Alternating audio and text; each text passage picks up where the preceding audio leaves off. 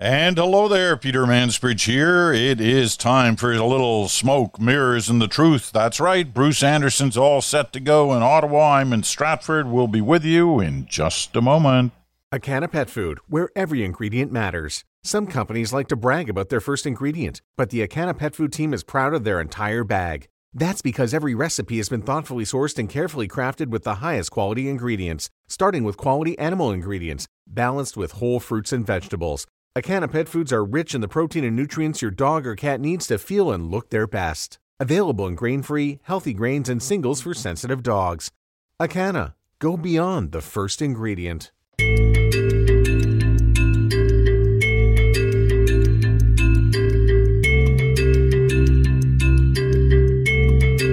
And good morning, all. Yes, this is The Bridge, Wednesday, Smoke, Mirrors, and the Truth Day. Bruce Anderson, as I said, is in Ottawa. I'm in Stratford, Ontario. And we've actually got quite a few things to talk about here. So first of all, hello to you. Good to see you. Hello, Peter. Before we talk politics, we have to talk about, you and I got together last week.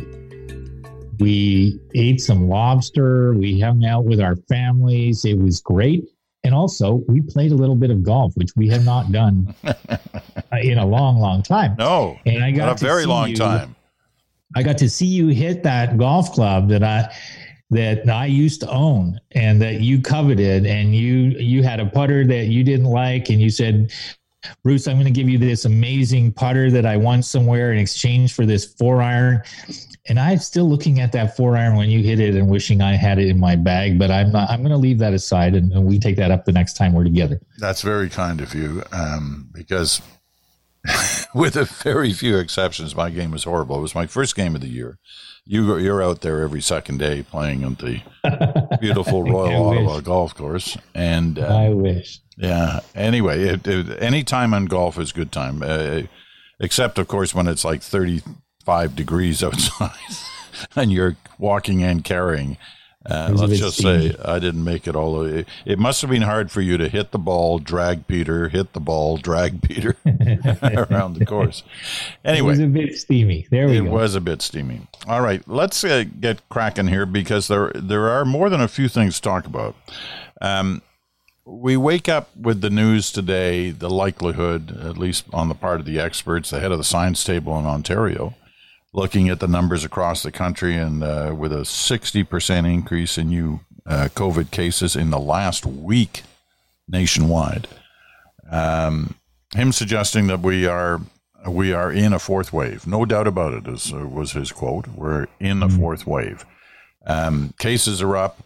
Hospitalizations and deaths, gladly, are down. They're not peaking like the cases are, but nevertheless, it is of concern.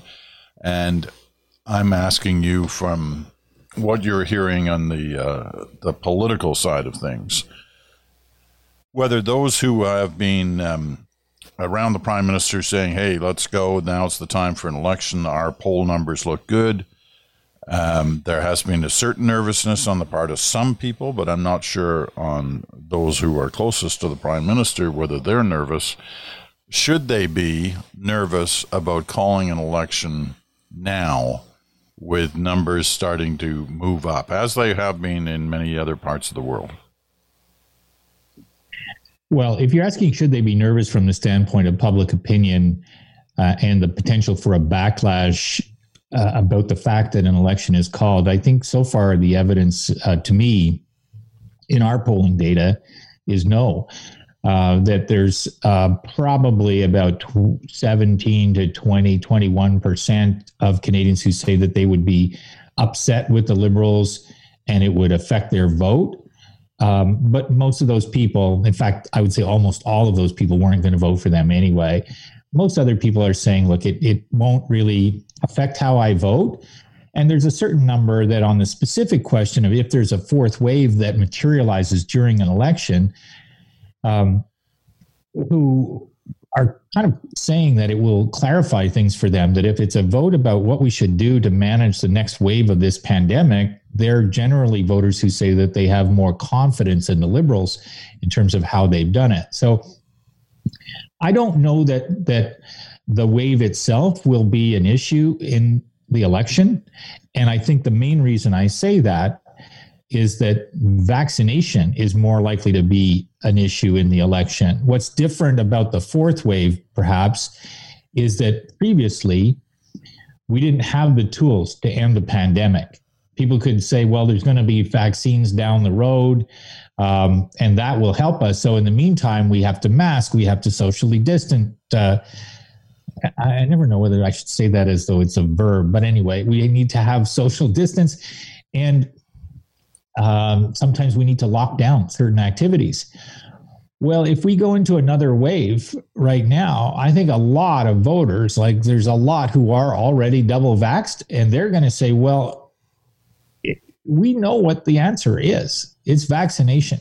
And if we're having a pandemic wave that is a wave caused by the unvaccinated or the choice to be unvaccinated by some people, they're going to be angry at that.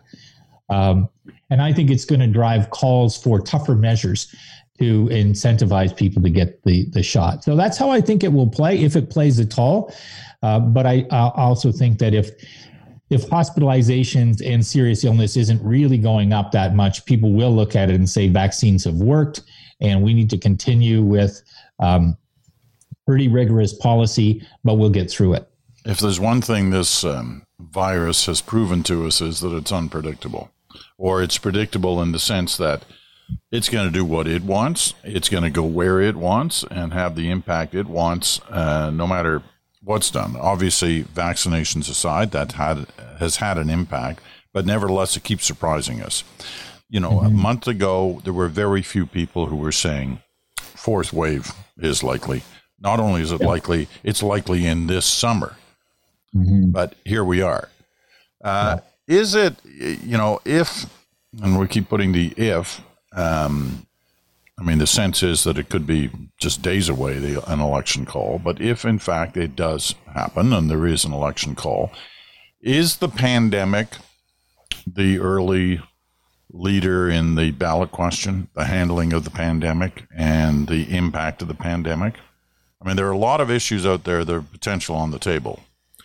But is it out of the gate the question? No, I don't think so. I mean, that could change. And I take your point that the pandemic has been the most unpredictable thing in Canadian politics in, well, I don't know. I can't remember there being a more protracted and unpredictable thing affecting Canadian politics. And as we've talked about before, Peter, it's and I wrote in a piece that I think Maclean's is going to publish today, that in my 40 years of polling, I've never seen anything that people were more transfixed by and focused on. So it's got a huge potential to be the driving force. But at least up until right now, in the last several weeks, public opinion has looked largely like the pandemic management has been a good thing for the Liberals in terms of their support. It sits kind of in the background rather than people saying, I can't wait to go to the ballot booth and mark an X for the Liberals to thank them for helping steer us through this. I don't think it works like that at all. But I do think when people think about what the alternatives are, and they look at the Liberals in the context of the pandemic, they say they made some right calls. And maybe the way that other parties talked about this, specifically the Conservative Party, would mean that they would be a worse choice than I had thought that they would be. And therefore, we're actually seeing more opportunity for the NDP than we are for the Conservatives right now. I think principally because the Conservatives just didn't have anything that most voters thought was useful to say about the pandemic. But I guess the reason I don't think that the pandemic will be the dominant issue right out of the gate is I don't think that the Liberals will want to campaign on record in the sense of vote for us because of what we've done in the last couple of years, but rather vote for us because here are the things that we would like to continue to execute on going forward. Things like childcare, things like climate change plans, that sort of thing. And I think there are a lot of voters who would rather say, I'd be more interested in a vote about the future than a vote about the past. I want to get to a couple of those points, childcare and climate change, but I want you to stay focused on the pandemic story, first of all, before we get there. And one of the things that has been, and you kind of hinted at it about tougher measures possible in terms of trying to curb things. One of those areas is a pandemic or a vaccination passport of some kind. We see it already in Manitoba. It's happening now in Quebec. Other places are talking about it. The feds, for whatever impact they could have on a passport situation, kind of hint at it every once in a while. But other provinces are adamant about not doing it. And again, yesterday, the Ontario said they weren't doing it. How do you see that playing out? I mean, because there's no doubt, as you've predicted a number of times in the last month, that private companies, businesses, are moving towards different forms of a passport to allow entry by those who are vaccinated into their establishments and not allowing entry to those who are not vaccinated. So, because this can be such a divisive issue and spark such tension on the part of those who are affected, I see its potential as a campaign issue, and the leaders being challenged directly on the campaign trail, almost daily, about their position on passports. Can it have that kind of impact? Yeah, absolutely it can. Look, I think that either the pandemic is going away or we're going to have vaccine passports. How they're used, what form they're in, that's up for debate and a lot of pushing and shoving politically. But since I don't think the pandemic is completely going away, I do think it's certain that we're going to have a version of those. And I noticed that what seems to be happening, Peter, is there's about 85% of Canadians who say some way of showing that you are vaccinated that would have an effect on what you can do in proximity to other people is a good idea.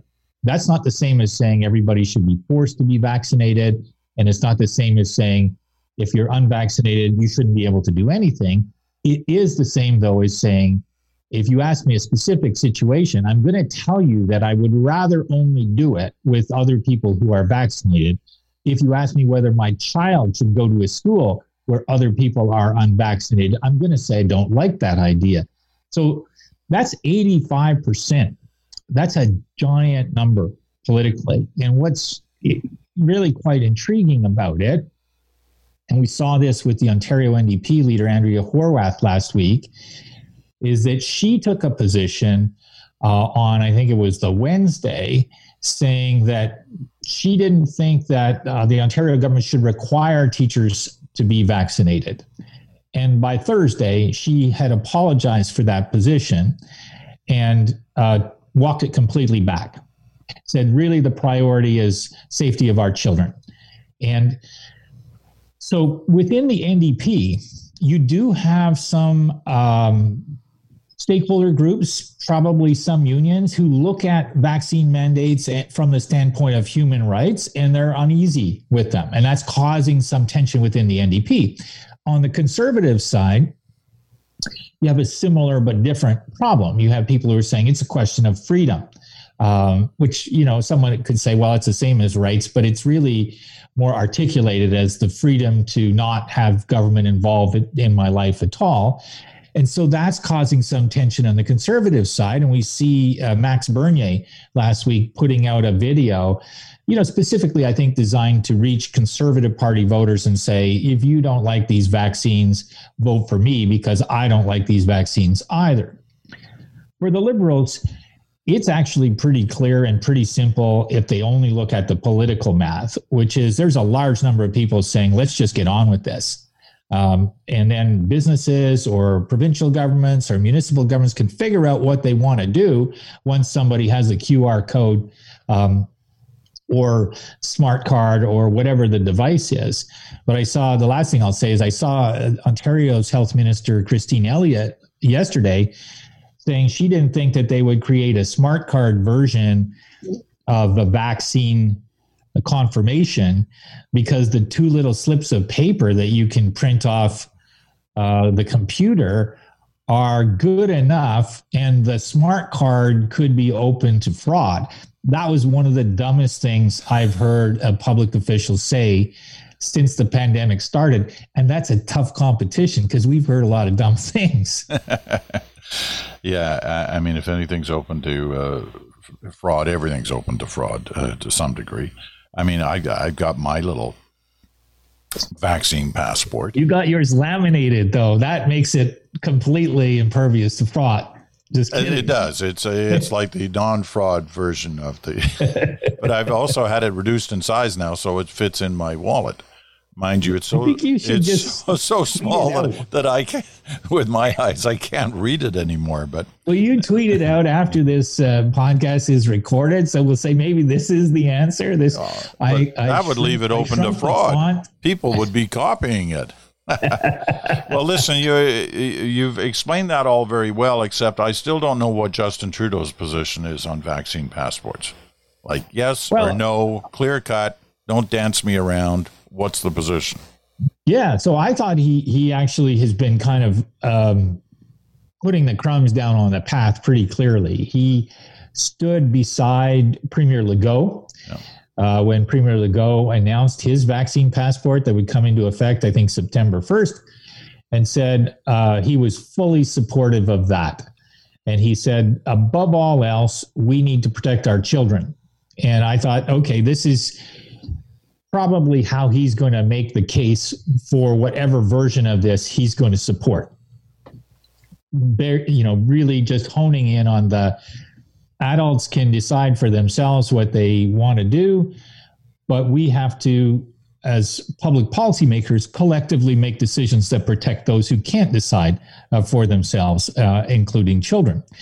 And then I think the other thing that he indicated is that he had asked the clerk of the Privy Council, Janice Charette, to look into what can be done by the federal government as it relates to federal employees, which is a very large number of people. But, when I hear something like that, Peter, I don't hear it as the Prime Minister saying, can we do this? And if you come back and say there's no way to do it, we'll just drop the idea. I interpret it as being, I want answers for how we can do this. Unless there's an absolutely clear-cut reason, and nobody that I've heard of has raised one. So I think he's going to do something. I think he's going to do it probably before the election campaign, and I think that it's probably not going to be the final resting place of vaccine passports. But it's probably going to allow others in the marketplace, businesses, governments, to say, all right, this is how we want to apply this idea in our workplace or in our municipality or in our province. And I think that's a good thing. I think we should just get on with it. I mentioned Manitoba and Quebec. I didn't mention Nunavut, and I should, because I'm going there next week.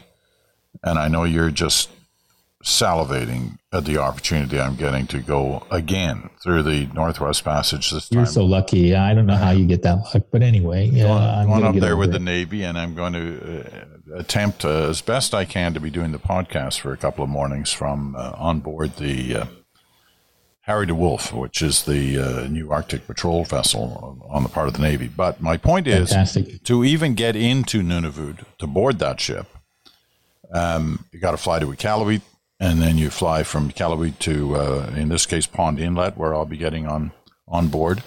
But to get into Nunavut, you've got to go through a process which is actually sounds very much like a vaccine passport. You have to apply for entry into Nunavut. And to do that, you fill out the normal forms, you show your double vaccination record, and you give them other kind of background to your medical situation.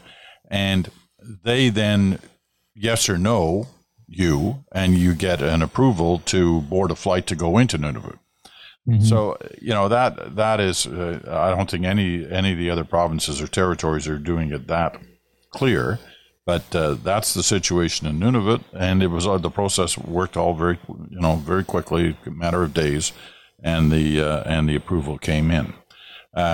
So obviously, very much looking forward to getting there and seeing the Arctic Patrol vessel and visiting a number of communities, Grise Fjord, Arctic Bay, going through Lancaster Sound, and it's all very exciting. I've seen some of this before over many times in the Arctic, but it never bores me. It is quite exciting, and it's a whole nother part of Canada. I hope you take a little bit of video this time. I really enjoy seeing the images that you bring back, and I love the stories that you have to tell. And I know that you've done documentary work from up there, but the main reason I'm going is a documentary I'm shooting with an independent production company that has been picked up by the CBC. They'll be running it later this year, and it's on climate change and the changing nature of the Arctic and the changing nature of the Arctic Ocean. It's an incredible story. I've been watching it for 20 years, done many things on it. This is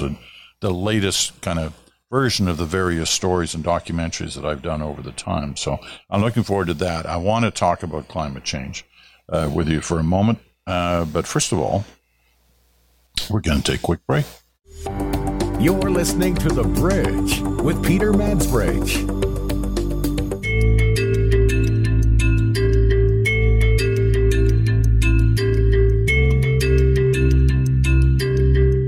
All right, back with Smoke, Mirrors, and the Truth. Bruce Anderson's in Ottawa. I'm Peter Mansbridge. I am in Stratford, Ontario. You're listening either on Sirius XM, Channel 167, Canada Talks, or wherever you download your podcasts.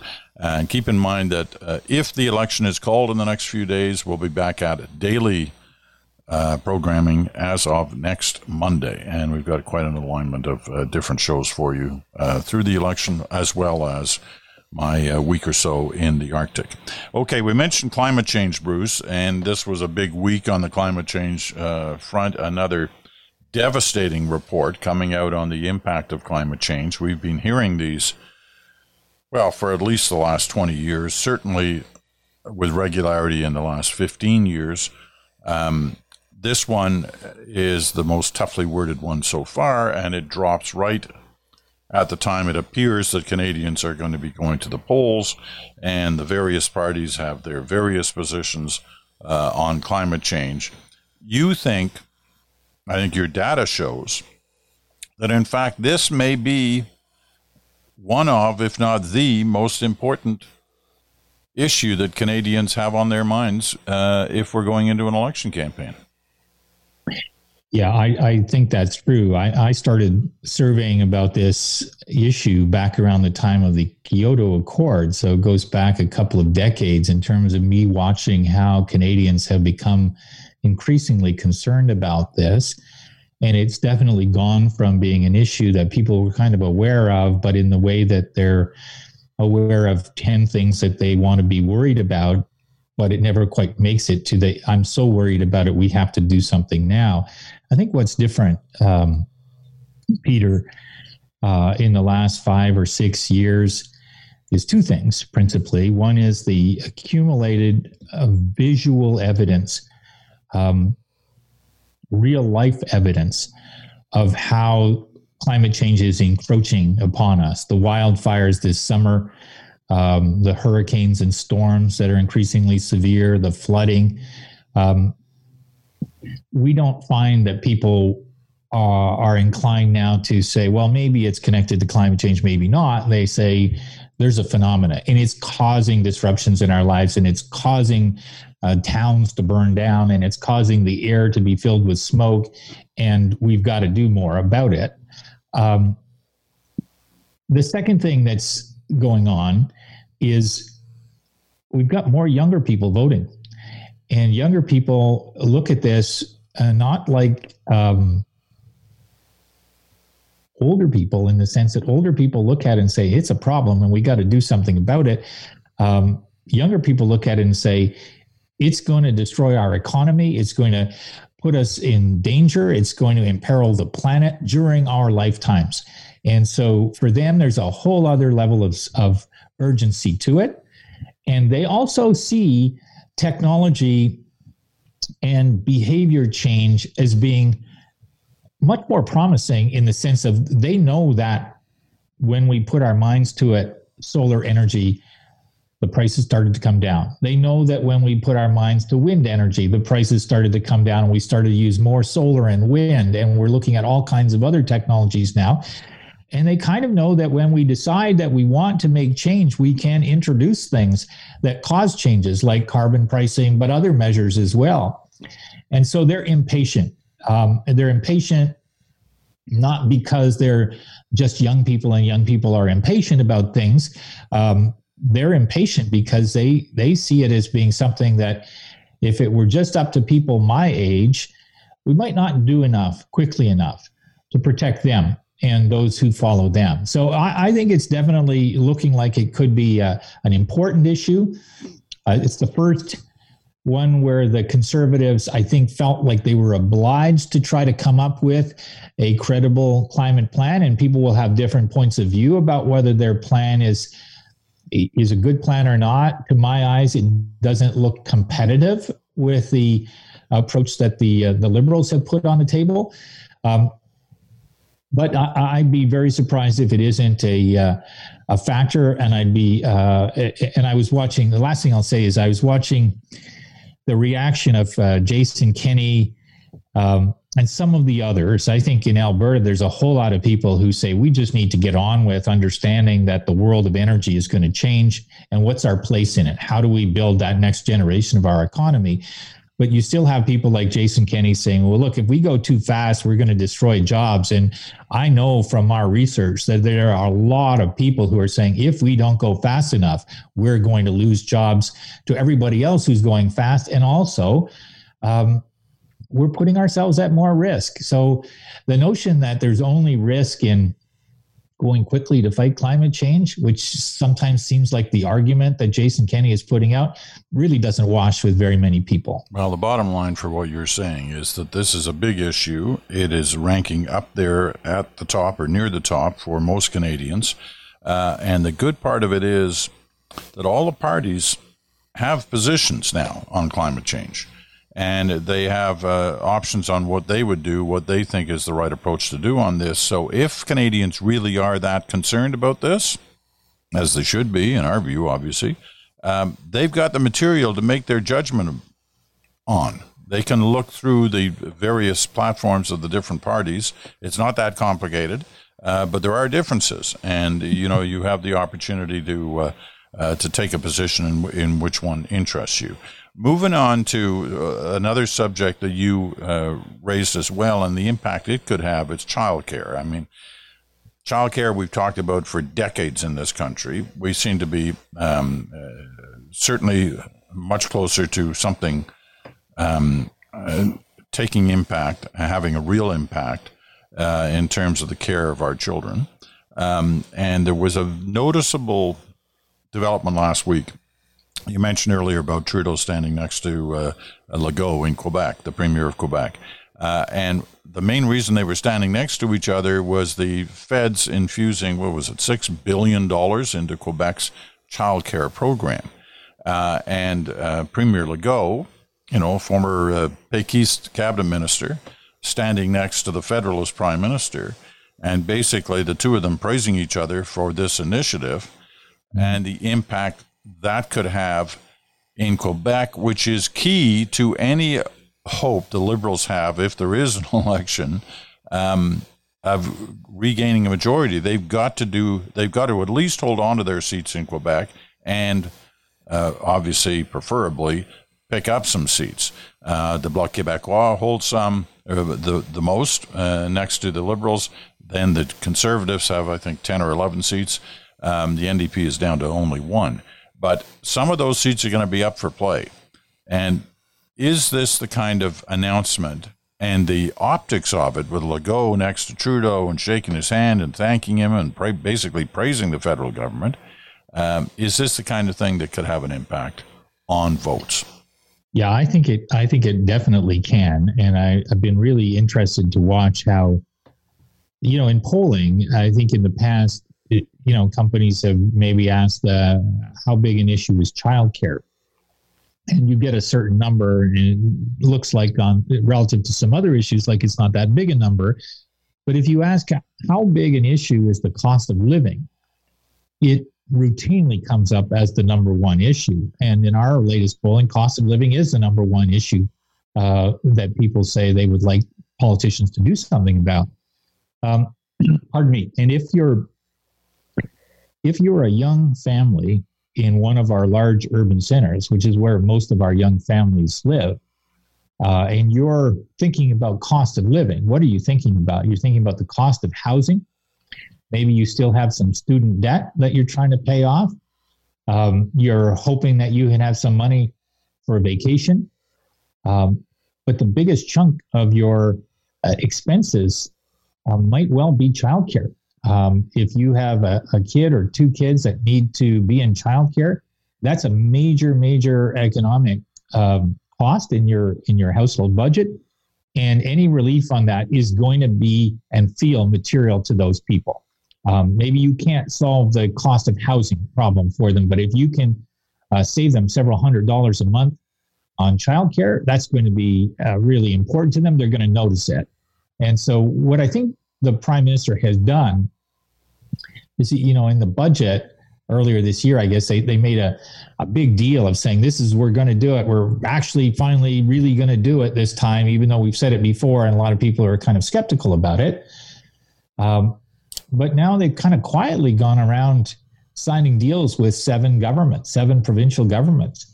And I think that, this goal of $10 a day healthcare will feature in the election campaign. I think the Prime Minister, you mentioned that the announcement that he had with Premier Legault, he had one a few weeks earlier with Premier Horgan, which was equally effusive in terms of how the Premier of BC, another critical province in the political math for the Liberals, how the province of BC was talking about this initiative by Ottawa.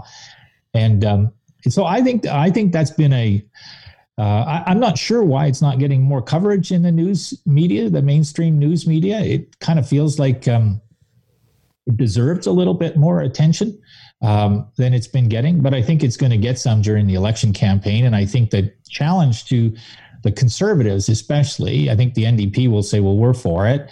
But I think the challenge for the Conservatives will be, would you, if you were elected, honor these deals? And in fact, if I were a working journalist right now, I'd be asking that question of Aaron O'Toole right away. I think it's important to see what he has to say about that. Well, I think children are going to play a big role in this campaign, whether it's on the childcare issue or whether it's on the vaccination programs for kids under 12, who are the part of the huge chunk, the millions who are still unvaccinated in Canada, and parties are going to have their positions ready on that front as well. But the childcare issue, as you point out, not just in Quebec, but in BC, could have an enormous impact. Final segment for today is on China. It's been another bad week in terms of the situation for 3 Canadians in particular who are sitting in Chinese jails. One's been sentenced to death. The other's been sentenced to 11 years for espionage, and the third situation is still pending. Meanwhile, in Canada, we have the situation of the woman from Huawei who is being held in, kind of home detention in Vancouver, waiting for a decision about whether or not she's going to be extradited to the United States. Now, this story has been, part of our lives for at least the last 3 years. And for many Canadians are outraged about it. Aaron O'Toole makes China a definite part. I mean, in our interview a couple of weeks ago, remember, he's the one who gave the passing grade to Trudeau in the pandemic. It was almost like, I don't want to talk about the pandemic. They passed. which sounds counter to a lot of the things he said over time about Trudeau and the pandemic. But nevertheless, that's what he said in that interview. But he did drop the China name frequently throughout that 40 minutes. And he's done it again yesterday, outraged at the Chinese court decisions and warning Canadians, all Canadians, you better not travel to China. You don't know what could happen if you go. So he's staked out that ground on China very clearly. To the point where for him yesterday, with a fourth pandemic underway, all these other issues at play, that was his main message. Mm-hmm. So can China play a role in this campaign? I think that it plays a role, but probably not in the way that Mr. O'Toole hopes that it will. I mean, I think your point just there about this was his message yesterday. He didn't talk about climate change. He didn't talk about childcare. He didn't talk about the fourth wave. He didn't talk about vaccine passports. He talked about China and how we should be more belligerent towards China. And I think most Canadians agree that we should be more, or that we should express our outrage, as the Canadian ambassador to China did yesterday. I watched Dominic Barton's clip. So first of all, I think that there are a lot of Canadians who say we feel outraged towards China, but who also say, but we don't know what, if anything, can be done about it. So just being belligerent about it doesn't really make us feel as though we're accomplishing anything. And I think it's incumbent at some point upon Mr. O'Toole to say, well, here's what my government taking a more aggressive stance against China would actually accomplish in terms of changing the behavior of China. So I think there's a question really that he raised earlier on in his conversation with Canadians about China, which is implying that Canada has screwed up our relationship with China. So there's two theories. Either Canada has screwed up its relationship with China, or China is a bad actor internationally. And I think most Canadians have kind of said, well, I don't know, maybe we did screw something up here, but I do feel pretty confident that China has become a more obnoxious actor on the global stage, in which case you can look at China and say, if we put out an even stronger statement, will that change anything? And I saw that Mr. O'Toole said yesterday something about we should consider boycotting the Olympics, I think it was. When are they next in China? Next year. Well, no. It's like 6 months from now.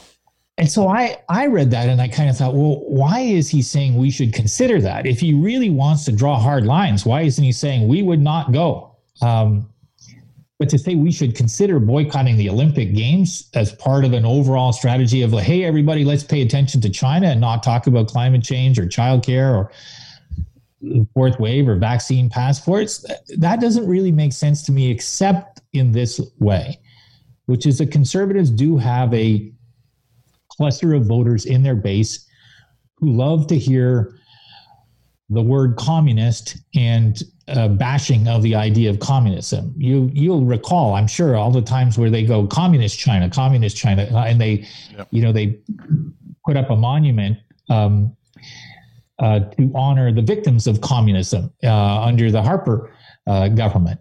And I think it's a little bit more of that, to be honest, because I haven't seen anything that looks like a list of sanctions that an O'Toole government would bring in that would change the direction of China in its relationship with Canada. Your point about the communist China bashing is true, and it in fact is important to a significant portion of the Conservative Party base, and including at times people outside of that base. And in other parties who don't mind to hear the Chinese bash that way. I'll tell you what, and I'll just make this as a quick last point, what I still find confusing on this story, and as much time as I've tried to spend on it in the last few years, I still don't fully understand what it was the Canadians were doing there, the two Michaels, as they're called. And I even remember Colin Robertson, who, former top Canadian diplomat who's very involved still in talking diplomatic issues, expressing the same kind of feeling that there is a bit of a mystery surrounding some of what was going on there. And that's always made me feel, a little uncomfortable. I wish I knew more. I wish the Chinese were more explicit in what they say was going on. I wish the Canadians were more explicit in explaining what they know about what was going on. And if there was something untowards about what they were doing in China, that we should know about it. And if there wasn't, we should plainly know that there wasn't.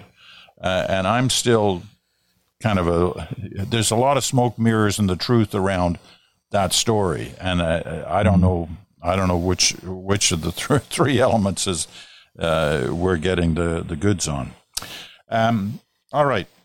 Let's leave it at that for this week. And with a reminder to everyone that if in fact we are going into a campaign within the next few days, that probably starting Monday, we will be back with a daily version of The Bridge, and it's going to be packed full of lots of good election stuff on a daily basis. And Bruce's and Chantel will be joining us at different times during the week and together during the week.